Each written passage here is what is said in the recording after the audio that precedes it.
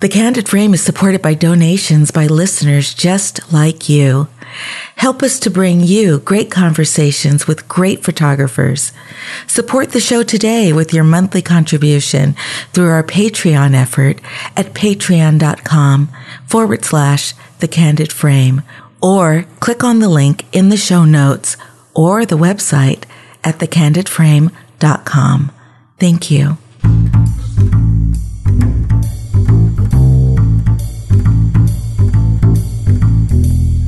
This is Ibarian X, and this is The Candid Frame. When it comes to sports photography, the challenge for the photographer is trying to capture the pinnacle of human physicality. Often from the sidelines and with a long telephoto lens, photographers are photographing people who are testing their bodies to the limit. But what happens when the only way to get the shot is to get in closer and push your own body to near exertion? That's the world of Lucia Griggi, who is one of the world's best adventure and lifestyle photographers who specializes in surf photography. Her fantastic photographs often call on her to put in as much physical effort as the men and women she photographs.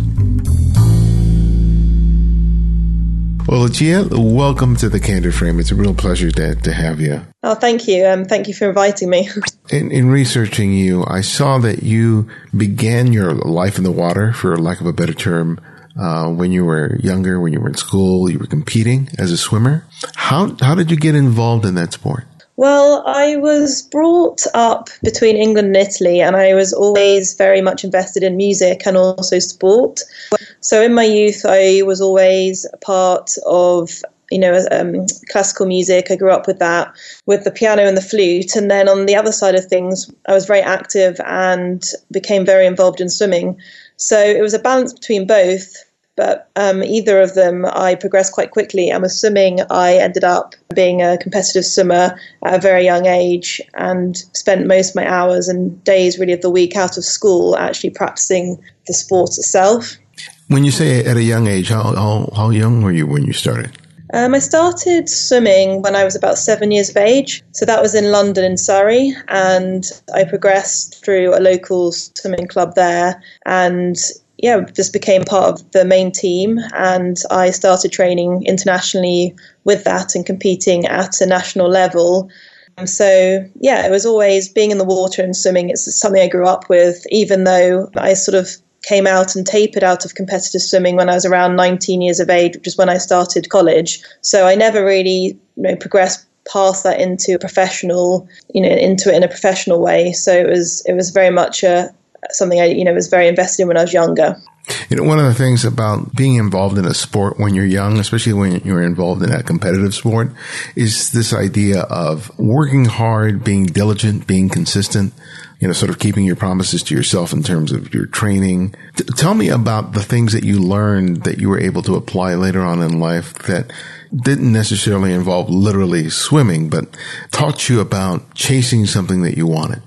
I think you're really right when it comes to that. I get a lot of questions from younger people who are interested in doing what I do, and I always come back to the topic of having the discipline. And I really think being a competitive swimmer or being in a competitive environment with sport, it really does teach you, especially at a young age, to be very focused at the task in hand. It's a lot of dedication. I think regardless of which level you get to, if you have the commitment and the determination at that time and place in what you're trying to achieve, whether it's a large goal or it's a smaller step, the swimming aspect and, the competitive sport side really does make you focus. And I think the transferable skills from that will go on to, whichever you develop later in life, whether that's photography like myself or another profession. Was there a particular moment in your swimming career where you were especially challenged and that you had to push yourself in a way that you hadn't had to before? Did you have an experience where that comes to mind where you really had to push yourself? Yeah, all the time, really. Just most kids my age, they would go to school, they would come out of school, they would probably just, maybe have one or two after school activities that week. However, I was pretty much in the swimming pool 4 hours or say 2 hours a day before school, and then after school I would be rushing home to eat something quick, and then I'll be back at the pool in the evening. So it really was all or nothing, and I was either choosing that route to delve 100% in swimming and being a competitive athlete, or it would have had to have been the other way. So although my parents didn't force me, or there wasn't really any point at which anyone expected me to get to, but either or, if I wanted to compete and I wanted to, be in the club, then I had to commit myself 100%. So that was a lot of hours a week in between, obviously, school hours, which was plentiful enough. And you picked up surfing while you were in England? Yes, so I learned how to surf in England. When I look back, I feel like surfing was the most natural progression from my swimming. A lot of people ask me how I managed to swim and shoot in the water, and I think a lot of that is due to my strength and muscle memory in competitive swimming. But it wasn't something that came easily. The ocean is obviously very different to a swimming pool, and the conditions are very varied and spontaneous. But as far as learning to surf, which came before my photography, I finished my degree in London, which was a sport degree. And then from that, I moved down to Cornwall, which is a coastal area in England, which houses England's sort of most iconic surf breaks, in which I took myself there and spent time on the beach and, nourished my love for what would obviously be now the ocean and surfing. Would you say that it was just physical strength that allowed you to become adept not only at surfing, but working in the water with a camera? Or is there another quality or skill that you developed from, all those years of competitive swimming that helped you? I think the main transferable skill from the swimming to doing the surfing and all the surfing photography is purely the strength and mental aspect, the determination. So it's a combination of those two skills. I definitely think they both take hand in each other. And I think with the physical component, if I didn't have that strength of swimming, I can safely say I don't think I would be able to get out into the waves and shoot the waves I actually swim out in of some power. I find that a lot with a lot of, say, females that, do shoot in the water, would like to come out. I think there does seem to be a very significant barrier to the small waves to sort of larger ocean surf. And I can only put that really down to having that, real experience in the water and that strength to just get that little bit extra to get me out there. I think apart from that, being in the ocean surfing is a completely different ball game to swimming in a pool. So when did you start picking up the camera and start shooting the sport? I started picking up my camera. So when I moved down to Cornwall from London after finishing my sports degree, I never really had any true idea at what I wanted to do, what I wanted to be. I was sort of skillful in a few different areas. I actually went to Venice first to study and carry on studying my music, which I got accepted into a school of art there. However, because of my perspective to travel and explore the world, I felt that spending the summers in Cornwall, which I was surf instructing, and I decided to become part of a sort of beach lifeguard culture, the winters took me as far as Morocco and, south of France, which I ended up traveling for a while. I even went all the way to New Zealand and Australia and just took myself alone and just wanted to experience travel. However, I did have a small point and shoot camera, which my dad had given me, but I was never into photography. But I realized soon enough after traveling that I needed a purpose. And although surfing had taken me to some really amazing parts of the world, I really wanted to have something to show for it. So that's when my sort of interest in photography came in which really it just escalated fast with, a few people seeing my photos and wanting to publish them in obviously very small and startup publications or companies. But it led me into bigger things when I realized I actually enjoyed documenting what I saw in my travels. So when you first started off, you started off like many people who photograph surfing start off. You're shooting from the shore. You're not immediately jumping in the water to make photographs. Tell us about that transition from from photographing, say, with a long lens from the shore to actually wanting to get into the water to make shots that are much more intimate, much more immediate. Yeah, I started, shooting on land. I was shooting around shots of local events in England, and then, ventured over to Europe and shot some of the more international competitions. However, obviously with my love of the water and ocean, I kind of felt like I needed that balance to still be in the water, but I didn't really want to surf, and especially a lot of the waves and ocean breaks I was going to, they're a little bit too much for my ability. Although I can surf, there were waves which I wouldn't be able to conquer with my ability. So I actually did kind of throw myself on the deep end after a year when I invested in my water housing, and I managed to get on a trip to Sri Lanka into the Maldives, where at that time they were holding sort of a qualifying level QS event to get onto the world tour.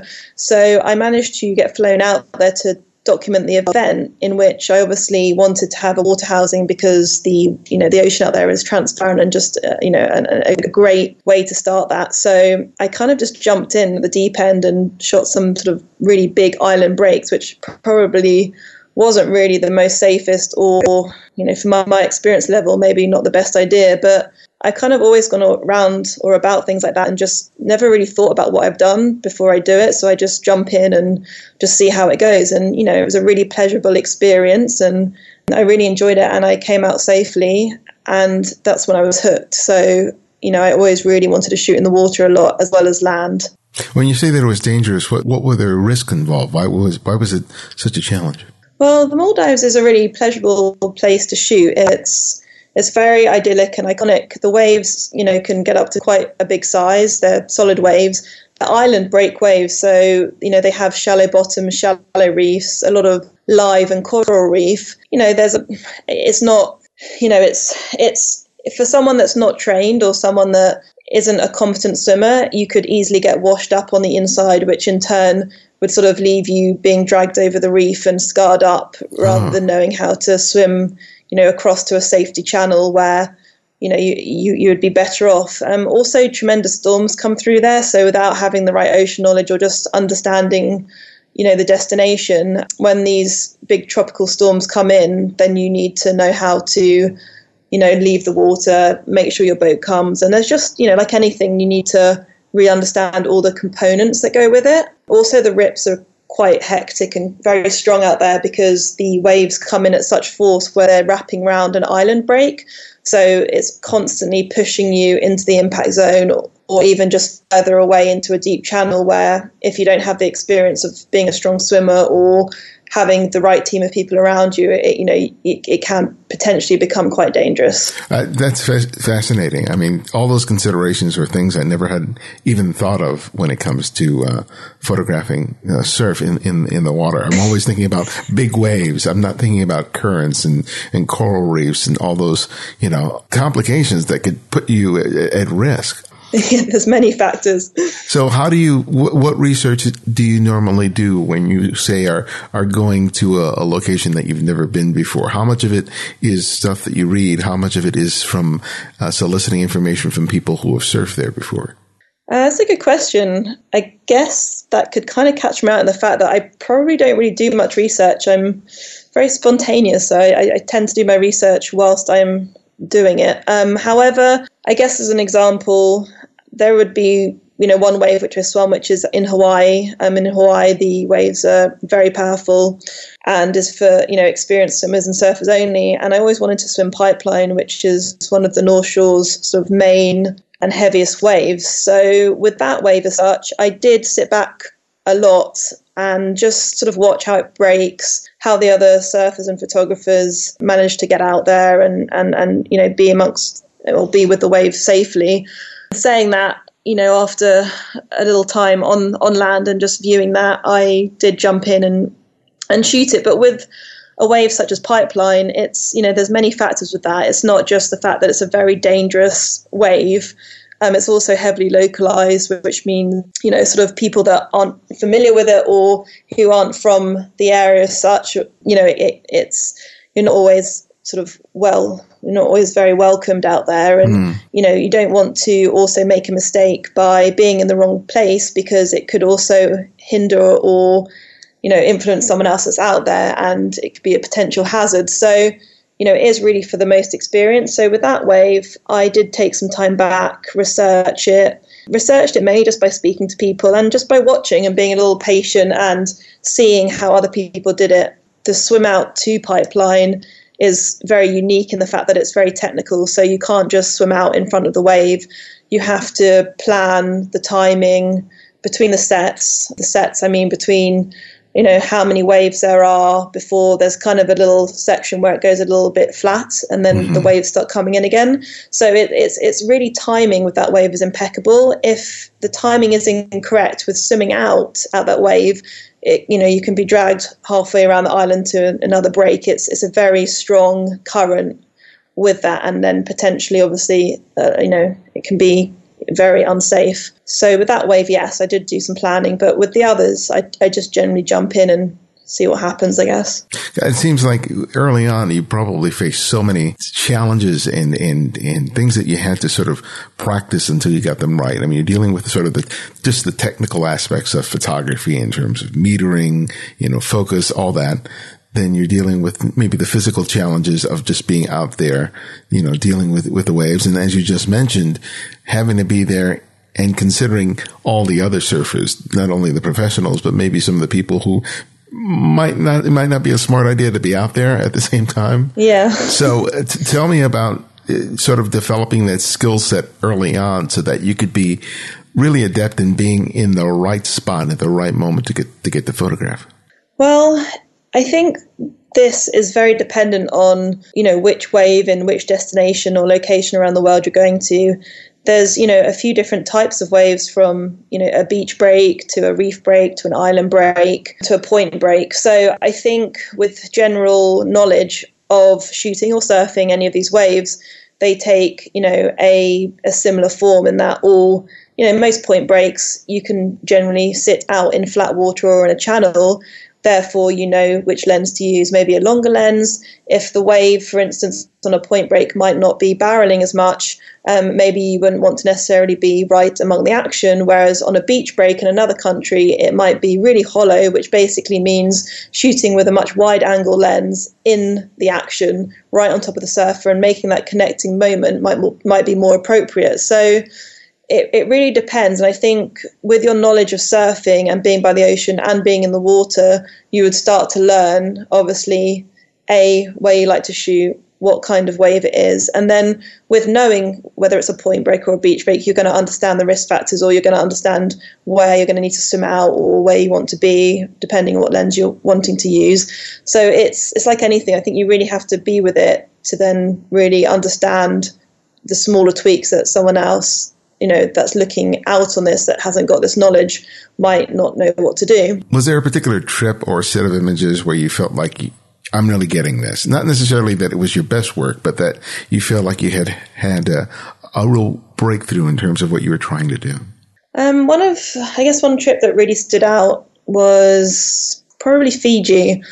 I was there in 2012. We had a massive swell came through. We were actually shooting for the contest on the world tour, but that was actually postponed as a huge swell forced Fiji shores, and a lot of the big wave surfers flew over for this event. Now, it wasn't so much at the event that I learned anything further necessarily in shooting in the water, because at this point I was actually sitting on a ski and sort of being ran in and out of the waves. They were up to about 30 feet on this day. So there were a few people shooting the water. However, I was on the ski, so I had a little bit more flexibility of where to shoot from. Now, because of the sheer size of these waves and actually being there and seeing a swell of this size, it definitely brought a new appreciation to the power and strength, of such an absolute historic swell. Saying that, the day before the swell actually came in, I was shooting in the water on a much smaller day, in one of the most beautiful places, and it was the most transparent water I've ever seen. It was very remote, so that alone always makes you feel a little strange, sort of going on a boat 40 miles off land and then just sort of being thrown in the ocean in the middle of nowhere. However, that day I did shoot a surfer and I got a really beautiful underwater image, which has become somewhat iconic now. It actually won a National Geographic Award in the same year. And although this wasn't a notable surfer on the tour, it was just a really, great moment I feel I captured, and everything just came together. Where I think the point of saying this is, you can go out and swim for hours and hours and hours. And it really does take a lot of work just to come out with that one perfect shot with everything aligning up, because it's not just you and your skill as a photographer, but it's, working in a changeable environment with another person and sort of both working together, trying to get this connection of a shot. So it's not easy, and it takes a lot of time to finally, to see when it actually pays off. Yeah. What are some of the technical things that you have to contend with? Because water is very tricky because of the fraction of the water, that things that are a certain distance in the real world look very different through the lens of the camera. You have the absorption of part of the color spectrum that changes in terms of the way colors are rendered. What are some of the considerations that you have to make when you're shooting under those kinds of conditions, especially since they can change so rapidly and so unpredictably? Yeah, that's very correct. I think the first thing I've learned is make sure your housing is set up correctly. So many times you can be rushing, the boat's leaving, the surfers are already gone ahead of you and they haven't waited. And, the most spontaneous thing to do is just quickly getting your camera in the housing, tightening up and go. But that's the crucial time when actually, as a water photographer, you need to make sure everything is set up for pre-production. So, making sure that the camera is on the right settings. Sometimes in that rush, you can just make a rookie error and just, forget to change a setting you might have been shooting on land on, and it has to be changed. So pre-production, make sure that all the camera is set up, because once it's in the housing, it's an absolute pain, especially when you're in the middle of the ocean, to have to take it out and reset it. So generally, you can set the camera to what you'd be shooting in for the whole time you're in the ocean. I personally shoot on manual, so I make sure I can tweak my shutter and my aperture accordingly. I have full range of, bumping my ISO up, whatever I want in the water, but I generally set it to a setting I know, which is generic, which then I can sort of, step up or step down accordingly, so it's not too much of a change and takes my attention away from being in the water. Because once I'm in the water, I want to make sure that my eye, is solely focused on the waves coming in. You don't want to draw attention to having to deal with the technical side when you're obviously in that position where things can go wrong so quickly.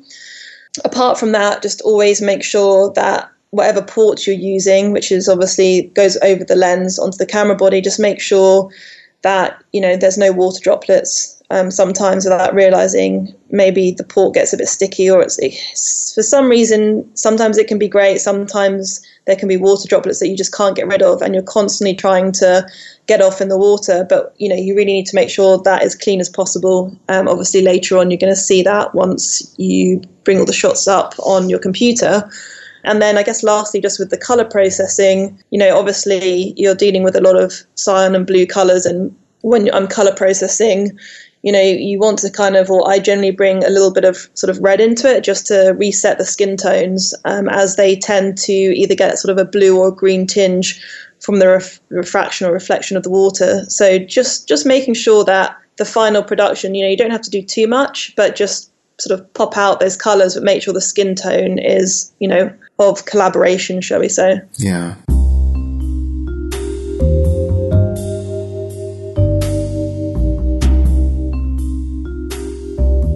Join me on April 8th at the Los Angeles Center of Photography, where I'll be teaching a full-day workshop on street photography. After a short presentation, we'll hit the streets, and I'll walk you through my own process for seeing and photographing in the streets. Whether you're new to street photography or have some experience under your belt, you will find plenty to learn and enjoy as we explore the streets of LA together.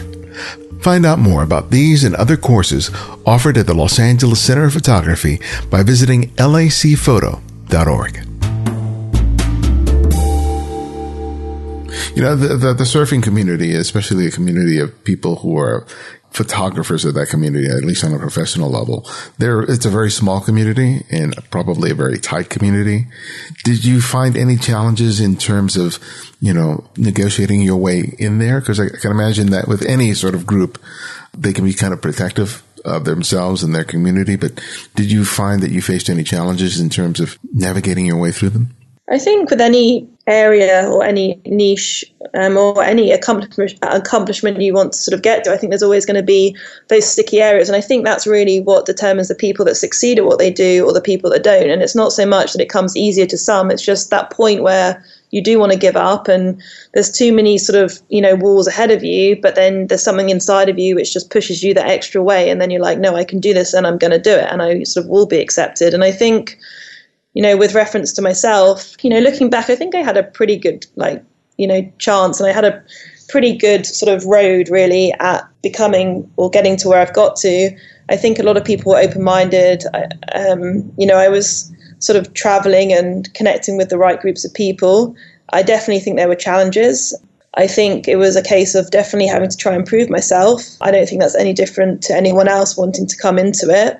I think I also got, I was very lucky to have the opportunity to be one of the few females doing this, because that brought a lot more attention to myself, which, not always was good, because sometimes I did feel a little bit separated because it's a little bit more of a boys' club. But at the same time, I was accepted and I did get some help from, a lot of the guys. And I also think that, because I was slightly different and being a girl and doing this, that, people were more interested, and hopefully as well that sort of inspires more girls to do it. So yes and no, there were definitely hardships, and, it is a very small community, but at the same time, I think I did pretty well in sort of, being accepted. And also just, I guess it just comes down to I never gave up. I wanted it, so I just didn't give up. And, then I got there. So, you're one of the few photographers, men or women, who can effectively photograph in the big waves. And I'm wondering whether that experience helped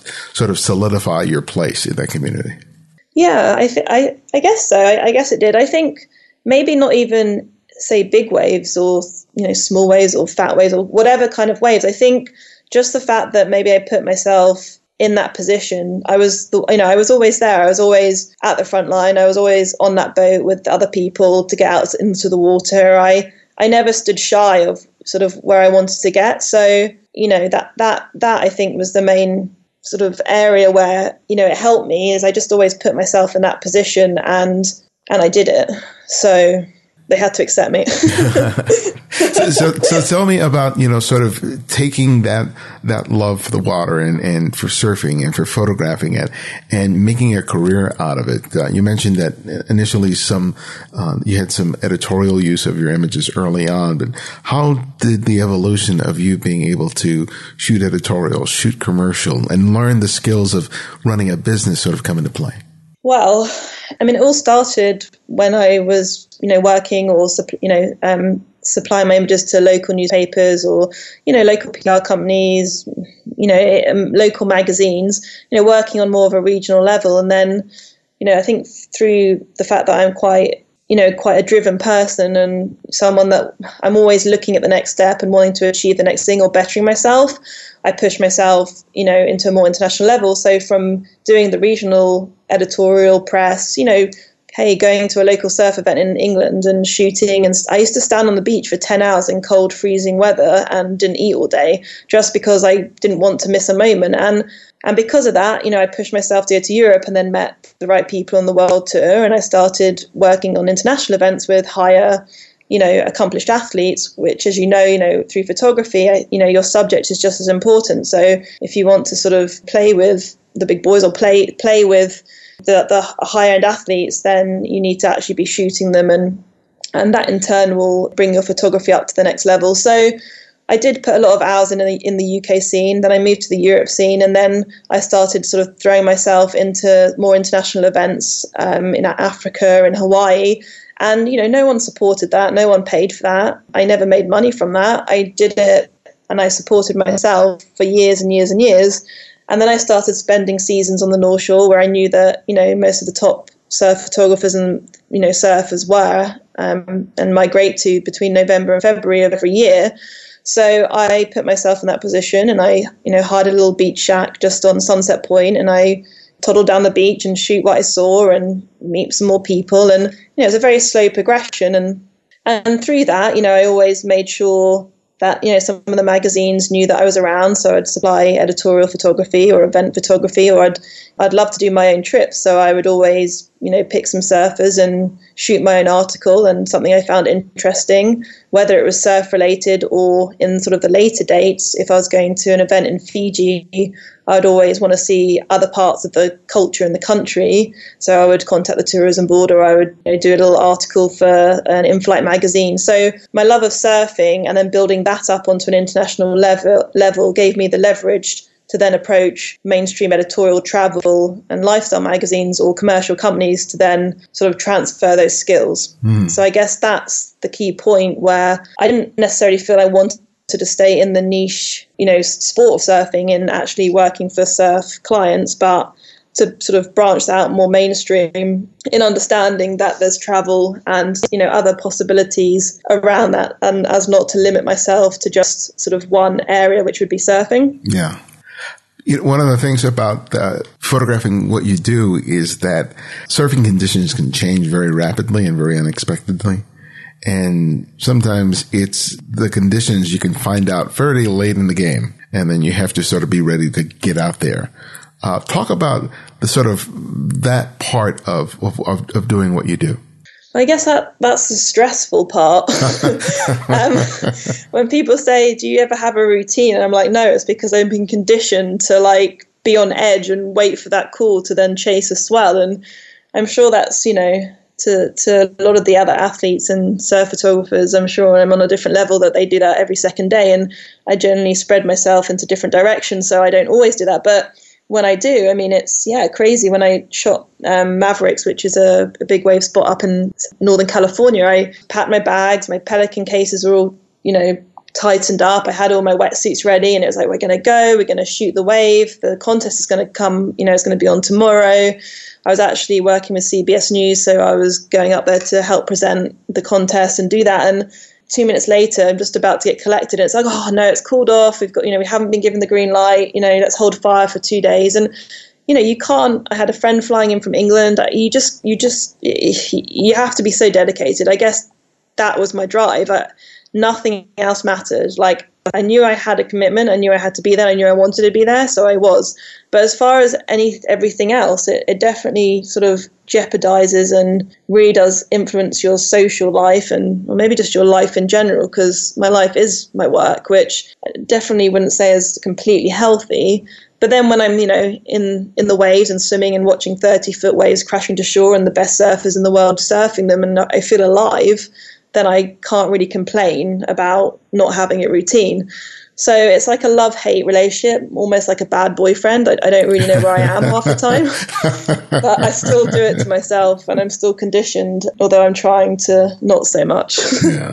When you're collaborating with a surfer to get a shot, say for a commercial job or for a personal project that you're working on, what are the qualities that you look for in a surfer in order to produce good images? Is them being like a great surfer essential, or is there another quality that you're looking for? You asked me that question now. I'd say the main quality, just from experience and what I've been going through recently, is just having a surfer, in essence, a team that you connect with and you work with. There's no point, in being abroad in another country, in another culture, and the team surrounding you is dysfunctional or you're not clicking. And I think that transferring that into surfing, you want to work with a surfer B, you have mutual respect with and will work and commit just as hard as you will as a photographer, and has a standard where I guess you can split that into two different sections. It would be much more beneficial for them to be at a high standard to actually do an article which would be more action driven, a little higher technically. However, with a lot of expedition and sort of more about embracing the journey kind of style trips, you could get away with maybe less able surfers because it's more about the lifestyle. The waves might not be as highly technical where you're going. Mm-hmm. So coming back to your question, I'd say for me, it's having the surfer who's a team player. A couple of years ago, you got to participate at the Surfing Storytellers Dinner, in which you were sitting at the table with some of the most premier surfers, photographers of several generations. Tell me what it was like to sit at a table with the likes of those people. Well, when I got the email to say on my invitation, I remember that very clearly. I think I just double checked it and just made sure it was, to me. But no, I did feel very honoured. And I remember I was actually in the UK at that time and I had another commitment on at the same night and I was wondering what to do. But the main thing for me was it was recognition. And this is just from how it made me feel before I get onto your question. But for me, I just felt near to a decade of working and struggling and being ecstatic and loving it and hating it. It was just recognition that I had done something, Mm-hmm. So for me, I loved the fact of being there.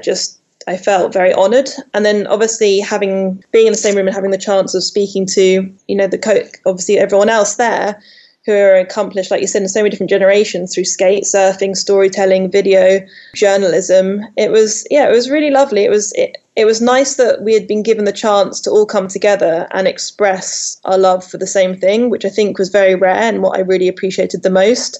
Some of the people that were there, I obviously I knew before, I'd worked with, and a lot of them I hadn't. So it was just interesting to listen to their stories and just to see also from a more sort of, selfish point of view, actually how everyone interacts. I mean, everyone's very well accomplished. So it was interesting to see who talked more or who didn't or mm-hmm. who shared or, it was just one of those kind of interesting social sort of environments. But yeah, not to say that it was very honourable and it was enjoyable to be amongst that very sort of unique group of artists. It was very humbling. Yeah, it seems like it would be amazing to be in a community of people who demonstrate the legacy that you're following and that you're continuing in your role as a photographer. Yeah. No, I completely agree.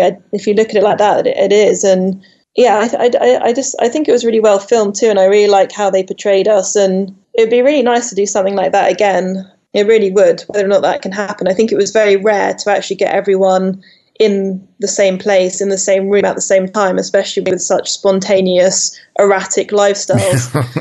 But it did give me, it helped me in seeing the meaning behind what was produced with a lot of the guys where, for instance, just films that have been put out. Bella Vita, I believe, is a film that was recently launched. And, I got to speak to the guy that directed and produced that. And just, a few other people behind, obviously, Surface Journal and Steve Pesman and just, it was very interesting. And it was nice that everyone gave that bit of time on their own time to come together. I think that's what should be most noted. Yeah. Well, you teach workshops in which you teach people how to photograph surfing. Can you tell us a little bit about people who are interested in that, what they can expect? Yeah, I do.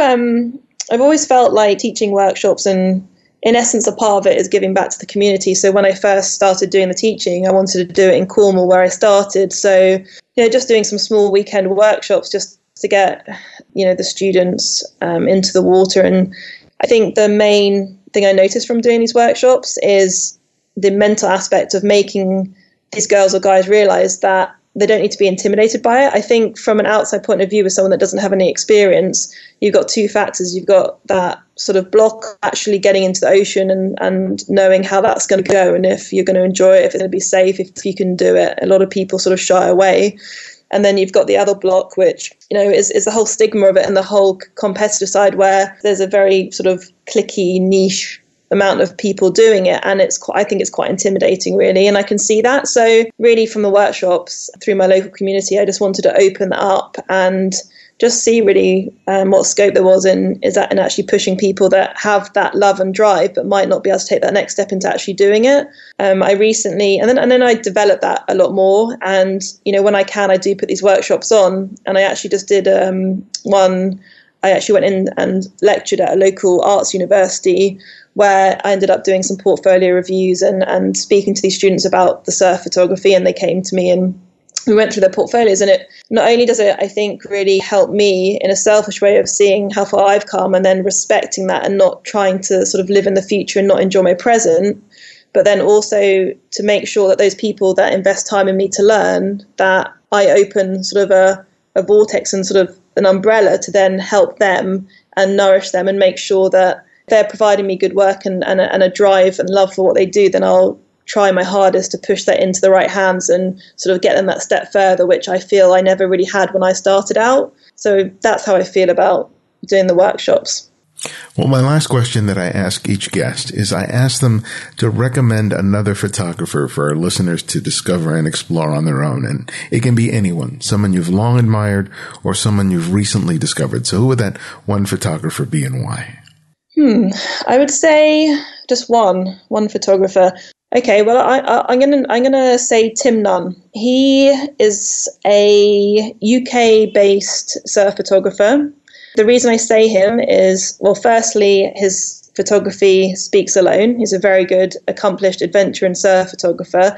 However, he is doing something very rad at the moment, which is something called the Plastic Project, and is working on influencing and educating people on obviously the crisis we're in with, the plastic in our oceans, and, helping to protect those and bring awareness through his love of surf photography and appreciation for the environment. He's been putting together a few things which he's only just started in the last year or so, but I believe that having the component of being a photographer, he's very humble, and then also giving back and helping the environment is the way forward. So I would nominate him.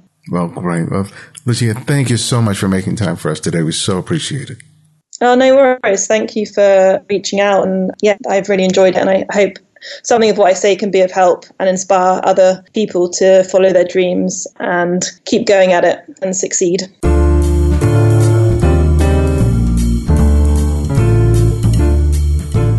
Thanks for listening, and thanks to Lucia for joining us on The Candid Frame. You can check out her work by visiting luciagriggi.com. Thank you for your continued support of The Candid Frame. If you haven't already, please take the time today to write a review in the iTunes Store. Your ratings and comments help people to discover the great conversations like the one you heard today. You can also support the show by making a monthly contribution through Patreon. Visit patreon.com/The Candid Frame, or you'll find a link in the show notes and the Candid Frame website. Or if you just want to make a one-time contribution to the show, you can do so via PayPal by clicking on the donate button on the Candid Frame website or in the show notes. Thanks to all of you who have recently contributed to the show, including A.M. Geyer. To access our complete archive of interviews, download the free Candid Frame app, available for Apple iOS, Android, and Windows. It's the fastest and most convenient way to hear and save any of the great interviews we've presented here at TCF. Links for each can be found in the show notes and the website at thecandidframe.com. The Candid Frame audio engineer is Martin Taylor, who you can find at theothermartintaylor.com. The show's senior producer is Cynthia Parker, and our music is from Kevin MacLeod, whose royalty-free music can be found at incompetech.com. And you can follow me on Twitter and Instagram at Ibarianx. And this is Ibarianx, and this is The Candid Frame.